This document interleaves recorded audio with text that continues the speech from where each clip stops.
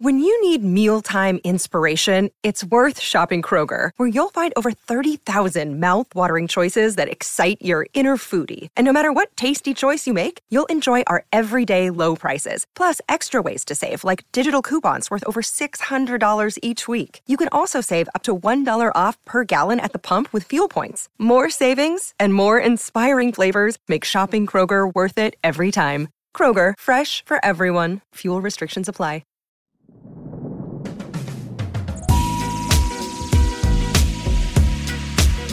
Welcome to the Dungeon of Doom. We are in week 18, the last week of the regular season. But guess what? We covered the Detroit Lions, so we're going to be talking about last year's draft and this year's upcoming draft because that's all we've got to live for. Once again, I'm Ben Raven, joined by my good beat partner over here. Good is a relative term these days in week 18. Yeah, Kyle Meinke. It's been a long year.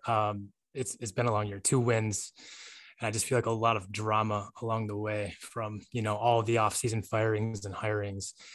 To the COVID mess, new quarterback, trading the franchise leading quarterback, all this stuff that we've covered for months at this point, Ben, and we're at the end of it all, and they've won 2 games to show for it. It's just taken a bit of a toll, which is why I'm kind of excited here to get to the off season and kind of reset a little bit, and get into the draft season, and we're going to have Aaron McMahon, our Michigan football writer, on in the back half of this episode of the podcast, talking about Aidan Hutchinson. Obviously, I think one of the top targets for Detroit, with the top 2 pick they're guaranteed to have in the draft. Until then, Ben, I think there's a lot to be optimistic about when it comes to Brad Holmes and as it relates to the draft, his team's efforts in the first draft. It was just one class, just 7 players, a pretty small class, but they've gotten a lot of contributions and from unexpected places. I'm curious, Ben, what are your, who's been your favorite player, your top player out of this draft so far this season? It really does start at the top with Penei Sewell. I mean, the dude is just a bona fide badass every step of the way. And I think there were just flashes of stardom in the run blocking phase from day one. And just to see how the kid responded from playing right tackle and all the kind of drama that went with that to playing left tackle with Decker Hurt to flipping back to right and still showing signs of growth like every step of the way. Like his pass protection has really improved in the back half of the season, which is pretty impressive considering the fact that he's playing on the opposite side that he actually started the season on. It's just been like we've talked about several times. He talks crap. His attitude is like everything you want from a media member, from like it's easy to see from a fan perspective. Like this guy's going to sell jerseys, and you can't really say that about too many starting right tackles, maybe a left tackle someday, but just it's been Sewell. Obviously there's an obvious candidate down the stretch, but just every step of the way, it's been a blast to see that guy grow and just kind of defy expectations no matter what side he's been on. I actually asked Dan Campbell just this week. I was in my hotel room in Seattle. The team had already flown back to Detroit, and Campbell was having a video conference with some beat writers. And I asked him, wrapping that thing up, just about Penei, because Penei was going on the COVID list. He might play on Sunday, but he might not. And it's just been a hell of a year, and I've really enjoyed watching him far more than I enjoy watching most offensive linemen. He plays with that edge you're talking about, Ben. He's just been really good. And it's not just that he's been good. It's been the degree of challenge that he's experienced while playing so well. He didn't play last year at Oregon. He opted out because of COVID stuff. He only played 2 years in college, which is not a lot. Then he comes into the NFL cold after sitting out a year.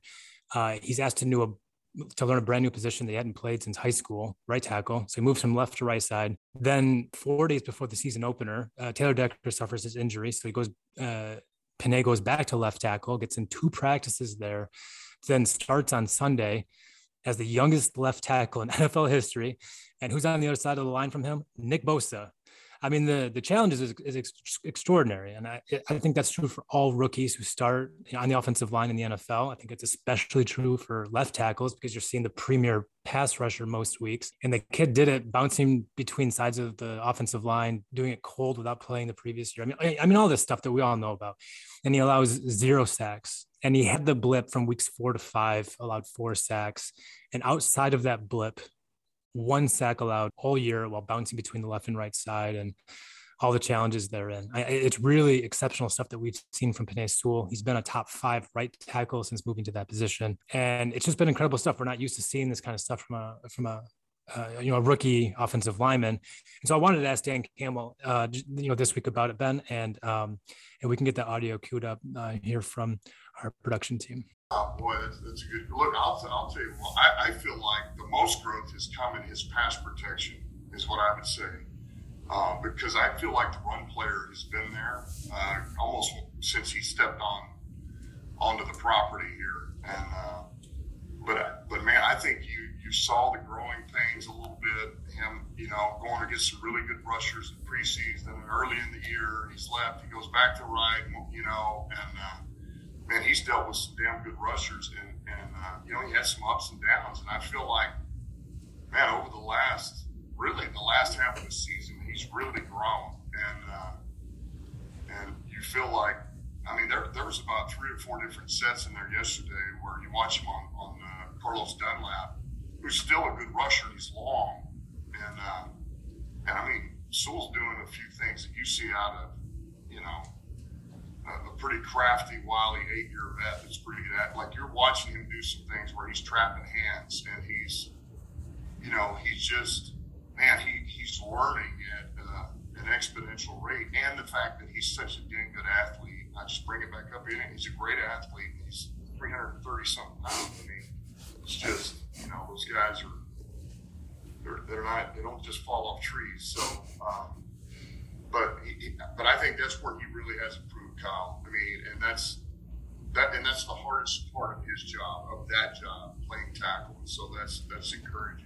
Yeah. So obviously, Ben, Dan Campbell's a huge fan, and it's easy to see why they're getting their money's worth from the 7th overall pick. I think they're getting even more value out of their 4th round pick, Amon-Ra St. Brown. I'm curious, Ben, what you've seen from Amon-Ra. What's impressed you the most this year? How he's continued, even since that week 13 explosion where he went off for his best career game, is just continued growth, and just continue to do this despite a quarterback change last week, despite having Josh Reynolds or Raymond out there. I know those aren't the 2 sexiest names on the face of the earth, but that's the other 2 starting receivers that he was kind of running routes and sharing the field with. I mean, just this continued growth down the season. I mean, just, you knew the kid was a blocker. You knew he was feisty. You knew he had the NFL attitude from day one that these guys were looking for. But just this guy's 6'1", soaking wet, not 200 pounds. And just the stuff that he did last week. I mean, 5 straight games with at least 8 catches, 5 straight games while seeing double-digit targets. I mean, this is a slot receiver. This is a rookie slot receiver who's playing like a number 1 receiver right now. I mean, he was the focal point of the team's offensive attack last week. And it's just, he's handled the rushing elements. He's grown with those. He's handled the blocking elements like a veteran since day one. And it's just been, now that you're seeing, like, with the ball in his hands, these things like the hurdles, the stiff arms, like you see what he talks about come to life, about wanting a 100-yard game, wanting to improve his yak. And it's happening while handling just an absurd workload for a 4th round rookie with just a decimated offense around him. It's been extremely impressive, top of the list stuff. Yeah, it's impressive. The numbers on their face are impressive. And I got curious about where those numbers stacked up historically. So at about 4 a.m. Eastern, so about 1 p.m. on the West Coast, 1 a.m. on the West Coast, I'm in my hotel, digging through the numbers, trying to find the number of receivers who have been drafted in NFL history. So the answer is 2,051. I double checked my math in the middle of the night. 2,051. You know how many of those guys have caught 8 passes in 5 straight games? Well, 1, Amon-Ra St. Brown. He's the only guy in the common draft era ever to do what he's just done. It's impressive stuff. He's already got the Lions rookie record for receiving yards in the season. He's 14 yards off the yardage record for a rookie wide receiver, which is held by Roy Williams. He's already passed Kelvin Johnson. He's had a better rookie season than Kelvin Johnson. So as we're having this conversation, Ben, the thing I do want to say is I think we all see what's being done out there, and he's getting the praise that he's due for how well he's played. But I think it's important to remember that he's not Kelvin Johnson. And I don't think he projects as Kelvin Johnson, as a wide receiver 1 type. And who knows, he might defy our expectations. He already has, right? He's produced way more than we would have expected. But even now at his height, he's knocking his head on the ceiling of what he can do as a rookie. I wonder what he would look like in a functional offense. You know, I mean, like last week, no Josh Reynolds, the top deep threat, no TJ Hawkinson or any other player who's supposed to play tight end for this team this year. You got Brock Wright starting at that position as a guy who was on the practice squad to open the year.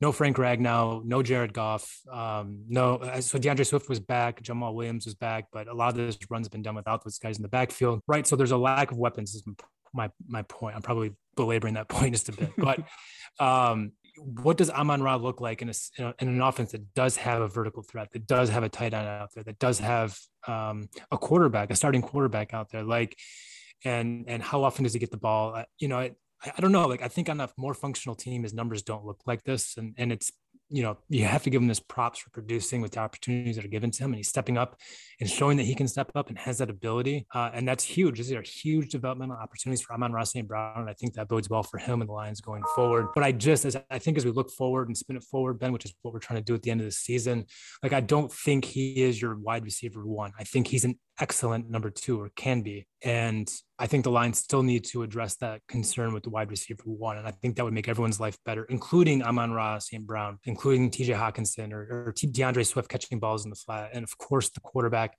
And if the Lions do bring back Jared Goff, having more weapons around them where you don't have to throw 8 footballs or more to Amon-Ra St. Brown every single week, regardless of whether it's there. So good stuff from him. I'm trying to temper people's expectations a little bit, because when I watch him play, even now, I still don't think he is the solution to the Lions, issues at receiver. No, absolutely not. And you hit the nail on the head. And we've said it over the last couple of weeks, like talking about Jared Goff's expectations, but the same goes for St. Brown. This team upgrades a vertical wide receiver with Hawkinson on the inside and guys like Swift and Jamal Williams in the backfield. I mean, this guy could be a slot machine, third down killer. That's what I see out of him. I see him a true number 2 wide receiver, a true slot receiver that could just take your passing attack to another level. I mean, when the vertical game goes away, you go underneath to a guy like this. I just think it is important to belabor that point, because those stats can get taken not out of context, but like taken full steam way too far ahead when talking about this guy, comparing him to like guys like Roy Williams and even Calvin Johnson. I mean, this is a wide receiver 2. This is a slot receiver. Everything he's doing is impressive, but just like,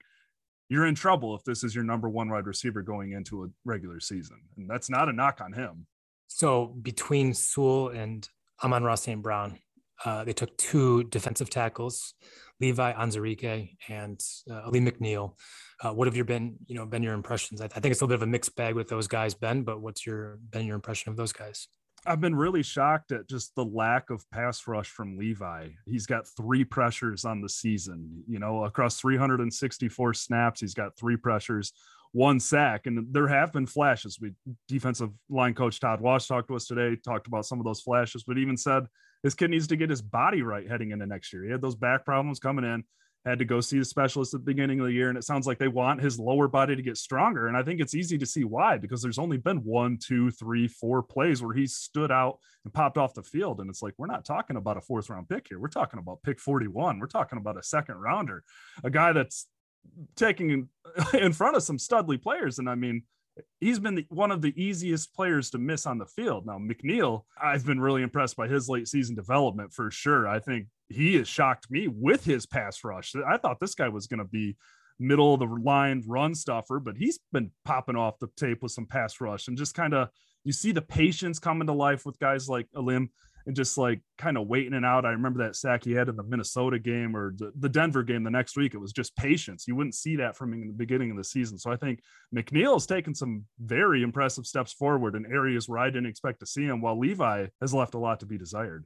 Yeah, I agree. And, our first day out in Allen Park after the rookies got here, obviously you'd expect Sewell with the first team, and he was. But then there's Ali McNeil from the very first day as a 3rd round pick. I don't remember too many examples of that. And this is, I've covered the team since 2013, and I'd have to look at it. I can't say for certain, but I'd be surprised if there was another 3rd round pick who was starting, with the first unit on his day 1 on campus, and I think that speaks a lot to their their hopes for him. And then when you talk to the staff about Ali McNeil, I mean, the thing they always keep bringing up is that he's even better than we expected. And that seems like genuine praise to me. It doesn't feel like coach speak. I think his athleticism is surprising people, his get off and his, I don't think, when you're talking about a 320-pound defensive tackle, you don't typically talk about them being sudden athletes. And that's kind of what Ali McNeil is. And I think that speaks well of his potential. I don't think he's even scratched it yet. What position he's playing is really difficult. It's a lot of physicality. He's still a young kid, so he's gonna have a lot of growing to do. But man, there's just a lot to like there, and to see him come on strong at a point in the season when you see a lot of rookies hitting the wall, I think again speaks really well to what they have with Ali McNeil. And you hit it with Levi. I don't really need to rehash that. He's been a little disappointing, and I think that's kind of the blemish on the class so far. They're getting plus play out of two guys in Sewell and St. Brown, which is excellent, especially out of a 7-man class. You got a third starter in Ali McNeil. You got 2 more starters in undrafted free agency, which I don't even think we have time to get to today, but with AJ Parker and Jerry Jacobs, who might have been the best undrafted rookie in the league. And if he wasn't the best, then he was in that conversation, which, I mean, just a kid that no one even thought of. He was just a note at the bottom of the page when he signed with the Lions, and played really well, just a bulldog, a cornerback.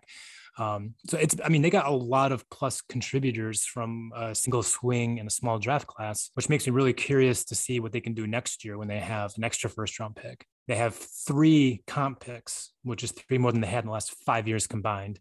And one of those comp picks will come in the 3rd round. So they're going to have 2, 3, 4 picks in the first, or 5 picks in the first 3 rounds effectively. And that's good stuff, especially when you consider what they got done this year. The Levi thing is TBD, I guess, because he has not played to any sort of level that he should, given the draft stock. And when you're talking about back injuries with a guy his age, I think that's also a concern just about, his long-term projection with the team. Yeah, no, absolutely. And it's just, everything you just said is why Lions fans should feel optimistic, because everything we heard about Brad Holmes coming in was his draft evaluation, was his finding guys in the draft. And with that many picks in the first 3 rounds over the next 2 years, you're seeing some of the stuff that we talked about 11 months ago, 10 months ago, finding guys like St. Brown, finding a McNeil in the 3rd round. Seriously, like you said, there's not a ton of the only guy I can think of is Jonah Jackson. They've had a couple years of 3rd round luck getting starters, but just like that's like you said, it's unheard of, and it's really impressive, and it's one of the things that people should most be looking forward to, is seeing what Brad Holmes can do with all these assets. Great call on Jonah Jackson, and actually, now that I think about it, Graham Glasgow in 2016, both those guys were day one. Actually, Graham wasn't, but Jonah was, to your point. At any rate, it's a small sample size of guys who came in, and that speaks a lot to Ali McNeil. And one guy in the draft class we haven't said much about, because there's maybe not a ton to say about at this point, but Efetu Melifonwu, who is the first return on the Matthew Stafford trade, got him with the 3rd round pick in that trade, and showed really promising stuff in week 2 when he was pressed into a starting assignment against Green Bay. Kind of held his own, I would say, more or less, except for one deep ball against Aaron Rodgers. Just has been hurt too much of the year, but as a big cornerback who came in a tough spot on Monday Night Football and played pretty well. I am really curious to see what he can do. It's just an incomplete at this point from Melifonwu.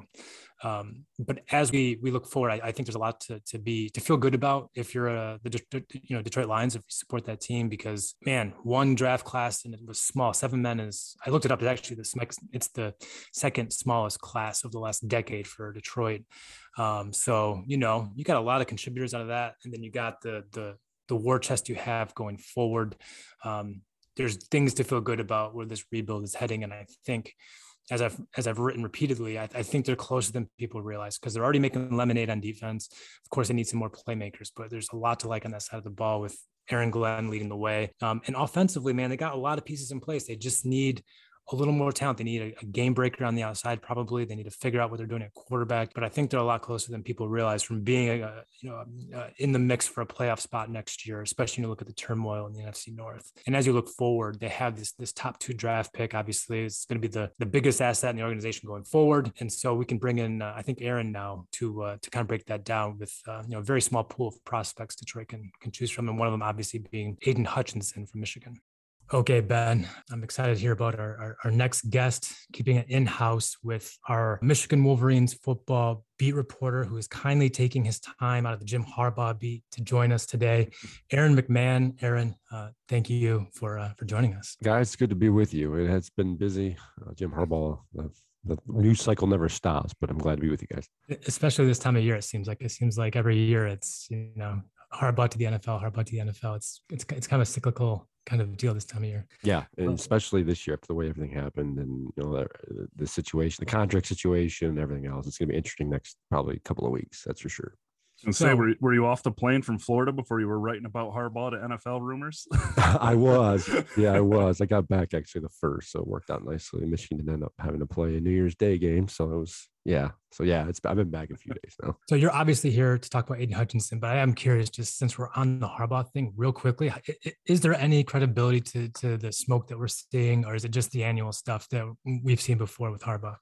Normally, I'd say it's just the normal stuff, but I think the nature of the report and the reporter who did report it, Bruce Feldman of The Athletic, he tends to have his nose to the ground with a lot of this stuff, especially with coaching changes and the like.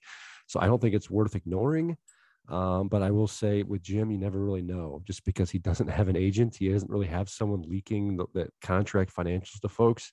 So this is, I do think there's some smoke to this, given the fact that, he did take a pay cut last year, and the fact that his you could make the case that his stock as a college head coach probably has never been higher at this point. So I think there is some validity to it. Whether he stays or goes, I don't know. I still lean toward him staying. There's a lot to pass up here. His parents are still here. He's got a good situation going. He actually has some stability with the coaching staff, which is the first time you can say that in a long time.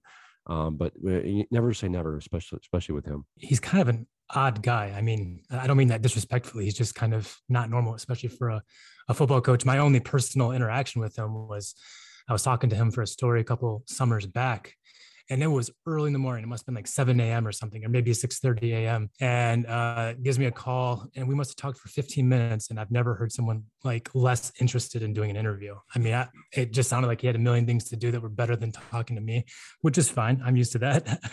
I get it. But then he's like, "Hey, can you hang on a second? I'm getting a phone call." And he doesn't put me on hold. He answers a second phone, and I can hear him having a quick conversation with somebody. Like I can hear his entire end of the conversation pretty quick, like 30 seconds or something. Comes back on the phone, and I'm like, "Hey, Jim, I know you're busy and everything, so I just got one more question for you." And I ask him the one question, and I'm not even kidding. He must have answered that one question for 10 minutes.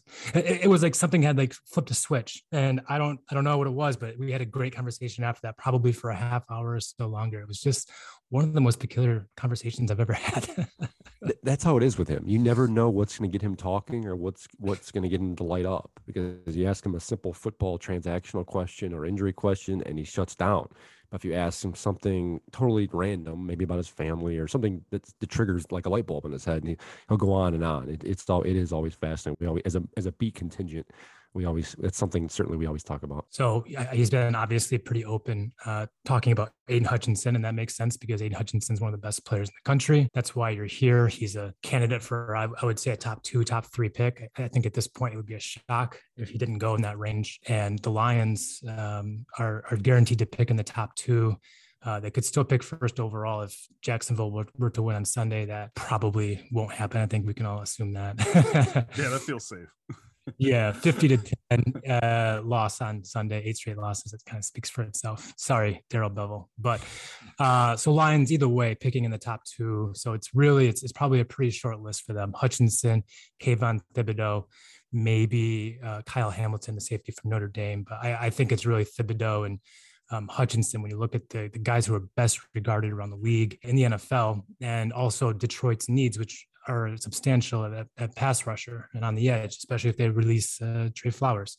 So Aaron, I guess just real broadly to start off, what can you tell us about Hutchinson's game as you've seen it unfold here over the past few years in Ann Arbor? Yeah, this might sound simplistic, but it hasn't changed much. He's just got anything better as a player. Like when Aidan first got to Michigan, the read on him was high motor, all over the place, never stops, in love with Michigan, wanted to play here and everything else. And I think as the years have gone on, he's just gotten better and better. And now I think there was some hesitation in the offseason, he fractured his right ankle at the end of middle of last year, sidelined him for 3 games. And I think there was a question of how he would come back or how he would bounce back from that. And I think he's exceeded all expectations this year. Now, they used him a little bit differently in their defense with a new coordinator and everything else. But the guy is just, he never stops. You can turn on the tape and it's like you see him chipping tackles and getting doubled and still like running vertically in the field. And like, he doesn't stop. So I think whoever gets the first or second pick, whoever ends up taking him in the NFL draft, I think is going to get a good player. I still, there's obviously reservations or questions about his ceiling and everything else and how it translates. But I think there's no doubt that he's going to be a top of the line player, at the NFL level. He really rocketed to the top of mock drafts and so forth, the whole draft cottage industry that's exploded at the NFL level after the Ohio State game. And obviously there was buzz on him before that, but the 3 sacks and just a hell of a game. It's one of the best single efforts I've ever seen from a college player, to be quite honest with you. Goes against Iowa, has the 1 sack, but is just as dominant. Goes out there against Georgia and the box score is pretty light. And there's been some, I would say, if not pushback, then maybe just some questions out there about whether maybe he was a flash in the pan or maybe he is a little overvalued. Aaron, I watched that game and I watched it with a keen eye on Hutchinson because of my concerns with the Lions. And it seemed like every time they ran the ball, it was away from them. And it seemed like every time they passed the ball, it was something short. And if it wasn't something short, they were chipping the hell out of them. So, you see something like that. It's not a lot of opportunities, I would say, for sack numbers. And to me, when I watched that, that's to me the definition of a playmaker. It's a guy who affects defense, affects the game plan from the other side of the ball. And when I watched Georgia's game plan, it looked like it was designed to neutralize and take Hutchinson even out of the opportunity to make plays in that game. You were there. You have a much closer eye of it than I do, watching it on TV. What did you think of that game, and what do you make of concerns about Hutchinson as a top 2 pick coming out of that game? Yeah, you nailed it. Going into that game against Georgia, that I think we all understood the game plan to neutralize Michigan's pass rush, whether it was Hutchinson or Ajabo, was to get rid of the football quickly and trying to run away from them. Georgia's quarterback Stetson Bennett threw the ball pretty quickly. He got it out quickly. Didn't give Aidan or Ajabo many opportunities to get to the football. And when he did, as you mentioned, you astutely pointed out, you can go back and watch the tape. They were doubling him and chipping him with running backs and tight ends. And they made it very difficult for him to get to the quarterback. Now, that wasn't rare. Like other Big Ten teams, other teams have tried to do that all season long against him. Some were successful than others. But that certainly, you're right. I think that is giving him that type of attention and trying to keep him away from the quarterback is certainly that goes to show, I think, his ability and the respect opponents have for him. And that's been the case all season long. You mentioned his big games against Ohio State. He had a decent game against Iowa. You can even go back to a couple of games before the Ohio State game. Michigan had a come from behind win at Penn State. He had 3 sacks, came up big late. Those type of moments are what got him on the pedestal over the Heisman Trophy. And you mentioned him launching up the NFL draft boards. I'm not ready to write him off because of one, poor game. I mean, you can go back and earlier in the season, some of the games where he didn't exactly light up the box score, but again, it was because of other teams. They did a very good job of recognizing what he brought to the table and trying to keep him away from the quarterback and getting the football out as quickly as possible. Aaron, I've got a clip for you I want to run by you. It's we had Graham Glasgow, former Michigan offensive lineman, on the podcast a few weeks ago, and he had some interesting stuff to say after working out with Aidan Hutchinson during the COVID lockout off season, and just had some pretty big things to say about him. I'm going to play that clip for you right now. Just from being around him, basically every day for 4 months or 3 months, I thought he was incredibly mature. I thought he was a really hard worker. He was strong as shit. I mean, at the time, well, first of all, he's younger than my sister. And I know that doesn't affect you guys in any way, but it's kind of weird to me that he was born in 2000. Right. That kind of messed me up a little bit, but he, as I said, so he was 19 years old and he was doing the same weights that I was doing. And I was in going into my 5th year in the NFL. I was like, what the hell, man? What are you on? But he was extremely professional about it the whole time. And he was just trying to get better. And I think that he would be a good culture fit and a good, I I know that all their guys came from the Saints, and I don't know if they really want to run a 3-4 forever, but I feel like he would be a great 4-3 or 3-4 D end. I think he'd be great there. So when you say this kid who was born in 2000 is strong as shit, I mean, that's a big compliment coming from a, NFL veteran who's been around and sees some strong guys. What have you seen from Hutchinson? Why do you say that?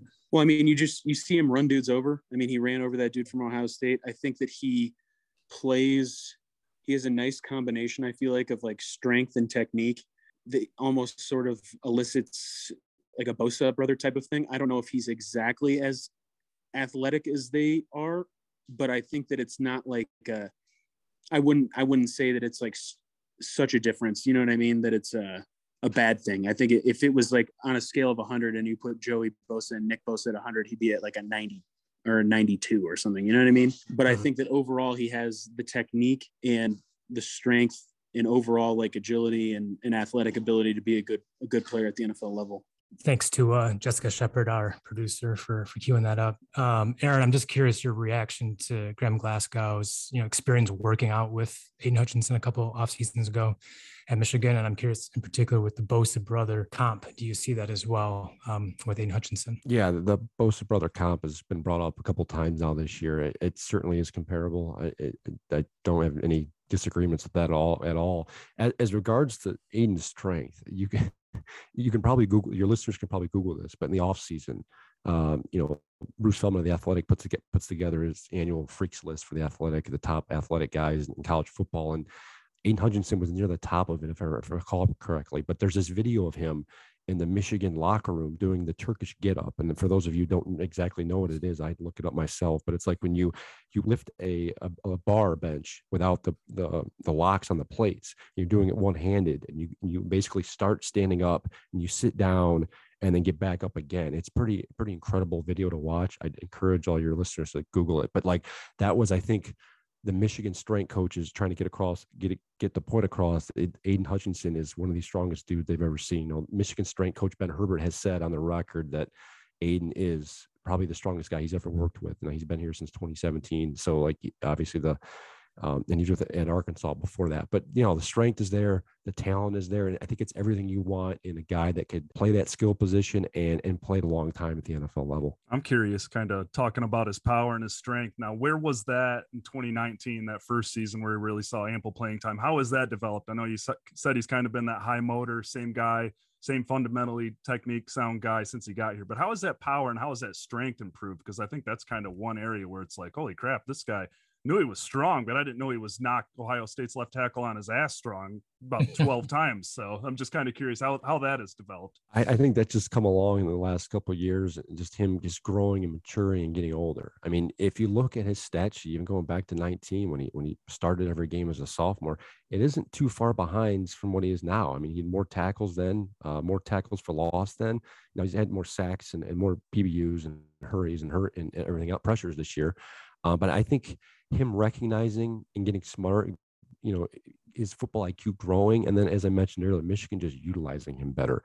Before this year, he was traditionally an end, hand on the ground, traditionally at 4-3. Michigan reverted more to a 4-2-5, 3-4 look this year, where Hutchinson was kind of going back and forth between a natural end and outside linebacker / edge rusher. And I think that's where his growth really showed through this year. He's able to put some of his moves on to evade tackles and get to the quarterback. And I think their first year corner, Mike McDonald, did a lot of work with him this year. They kind of centered their defense around him. And I certainly think that not only did his strength and his IQ improve, but I think having playmakers around him, they had David Ajabo on the other side to attract opposing defenses. They had some experience behind him at linebacker. I think it was really the perfect storm for Aidan Hutchinson to not only come back this year and play well, but put up the numbers that he did. We've talked a lot, Aaron, about what Aidan Hutchinson can do. What can't he do? I mean, like as he goes into the league, what's the knock on him? Where does he have to improve the most? I think if there's one knock, it's probably in coverage. If you look at his PFF grade and some things of what analysts are saying, he's great in pass rush. He's pretty good in rush defense. He can tackle relatively well, but it's in coverage. So I think that's probably the one area of concern. If there is an area of concern for NFL teams, that's probably it. That's probably the one area they're going to have to be careful about how they utilize him, on the edge there. How much was he asked to drop back in coverage? How much of that was part of the defense, like weekly? Was he getting like sporadic looks, like maybe 1 or 2 a game, or was that kind of an afterthought in that defense? Yeah, an afterthought. He didn't do it a ton at all. So it was very limited. And I think that was probably by design. And they obviously looked at his positives and wanted to accentuate those and obviously hide the negatives. A lot of the pass rush situation, or the pass coverage situations, were leaned on obviously the middle linebackers, and Michigan was certainly going at times. They were playing with 5 defensive backs, so that Aidan really wouldn't have to worry about pass coverage situations. I feel like when I watched Michigan this year, which was not that much, but a few games, that I feel like I saw Aidan Hutchinson in coverage more than I would have expected to. Just given what he can do in the pass rush, like I just saw him dropping out into the flat a lot more than I think I would have schemed up if I were in Michigan. Is that valid, Aaron, or am I off base? Yeah, no, he did. I mean, they wanted, it was clear that they wanted to get him to the quarterback as much as possible. But they weren't afraid of throwing him in other situations. Like, that's the thing. The guy can get all over the field. He can make a play in open tackle in the field. He can do basically whatever they want. And he was the heart and soul of that defense. So they had no issue putting him wherever.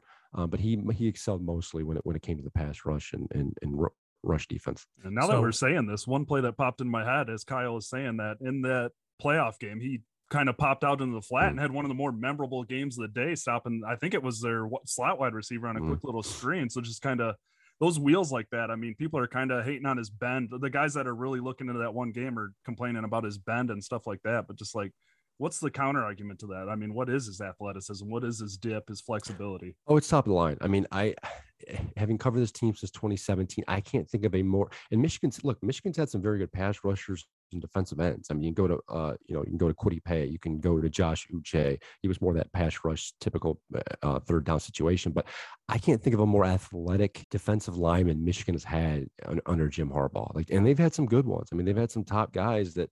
But Aidan Hutchinson, to me, always looked like kind of an edge rusher and almost outside linebacker. He was that twingy guy who, I feel like you could play either spot. But for this first 2 or 3 years at Michigan, he was so focused on the end, hand in the ground and the like. And it almost seemed like sometimes he was overpowered. And I think that's where, again, as we were talking about, the years have gone on. They have realized how, I think, best to utilize him. And that's what I think paved the way for his breakout year this year. So, Aaron, we don't have a huge sample size when it comes to Brad Holmes and his team and how they're going to draft. We just have one class so far. It was just 7 guys. So it's pretty light. But they've talked a lot about wanting to build through the trenches. They want grit and toughness, physicality. And these are buzzwords that I hate because you hear them from everyone every year, from every team at every level of football. But the Lions have really lived it, and they you saw it in their first draft class. Penei Sewell at 7th overall, and they took defensive linemen in the 2nd and 3rd rounds, really at the expense of getting the offensive playmakers they needed. And when they finally got one of those guys, Amon-Ra St. Brown in the 4th round, he was like the best blocking wide receiver in the country. These guys, they got some sons of bitches in this class. I mean, that's really what they did. Guys that have taken a lot of edge to Detroit, a lot of attitude to Detroit. St. Brown was fighting with guys on the first day of padded work, started a fight with a 1st-round pick on like day 3. And this is like the 112th pick in the draft. And then he goes out there in his rookie season. And I mean, he really is one of the best blocking wide receivers I've seen.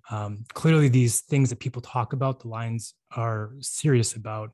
So I guess, as it relates to Hutchinson, like, what is the character profile there? Because this is obviously important to the Lions. It's not just a matter of being good, but does he have this kind of profile off the field, in the locker room, in the weight room, the attitude that they're looking for? Do you see this in this guy? Yeah, absolutely. I mean, if there's a bona fide leader of this Michigan football program in 2021, it was Aidan Hutchinson. I mean, he was the guy that was kind of rallying guys to come back for another year, to kind of develop that camaraderie in the locker room.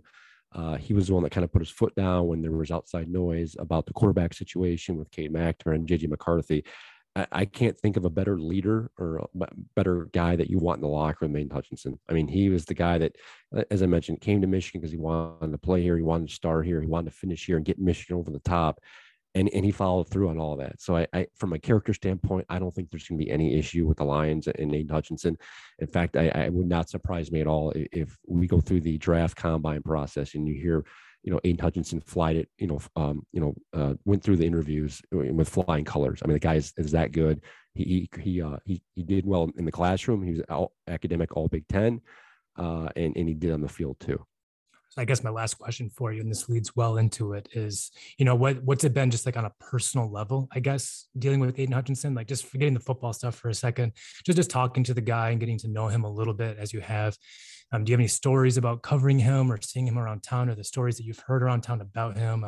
Just off the field, what's your interactions been like with him? Yeah, no standout stories, but I will say he's very good to deal with, very personable. He does, take the time to stop to talk literally anyone. I mean, I can remember at bowl trips or after games, if there's a little fan on the sidelines, he makes sure to stop and sign autographs. He's not the big guy on campus feel. You don't get that with him at all. He's kind of that down to earth guy who feels like he feels like he has to work for everything that he's accomplished. And I think that's where he gets a lot of that, the work ethic from. His dad obviously played at Michigan. His mother went to Michigan. So there's obviously that connection there. But no, he's an absolute rock star from that perspective. Great to interview. He's always great with the media. I suspect he'll probably be great with you guys too.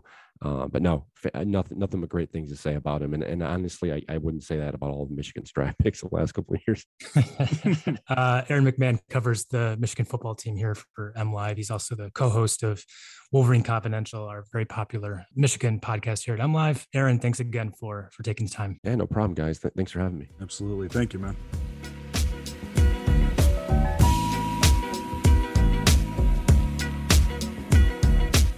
This has been Ben Raven and Kyle Mikey of MLive's Detroit Lions Beat. Thank you for listening to the Dungeon of Doom, an MLive Detroit Lions podcast. Make sure to subscribe wherever you get your podcasts. Acast, Apple, Spotify, Google. Like I said, wherever you get them and listen to them, make sure to subscribe to the Dungeon of Doom. Thanks again.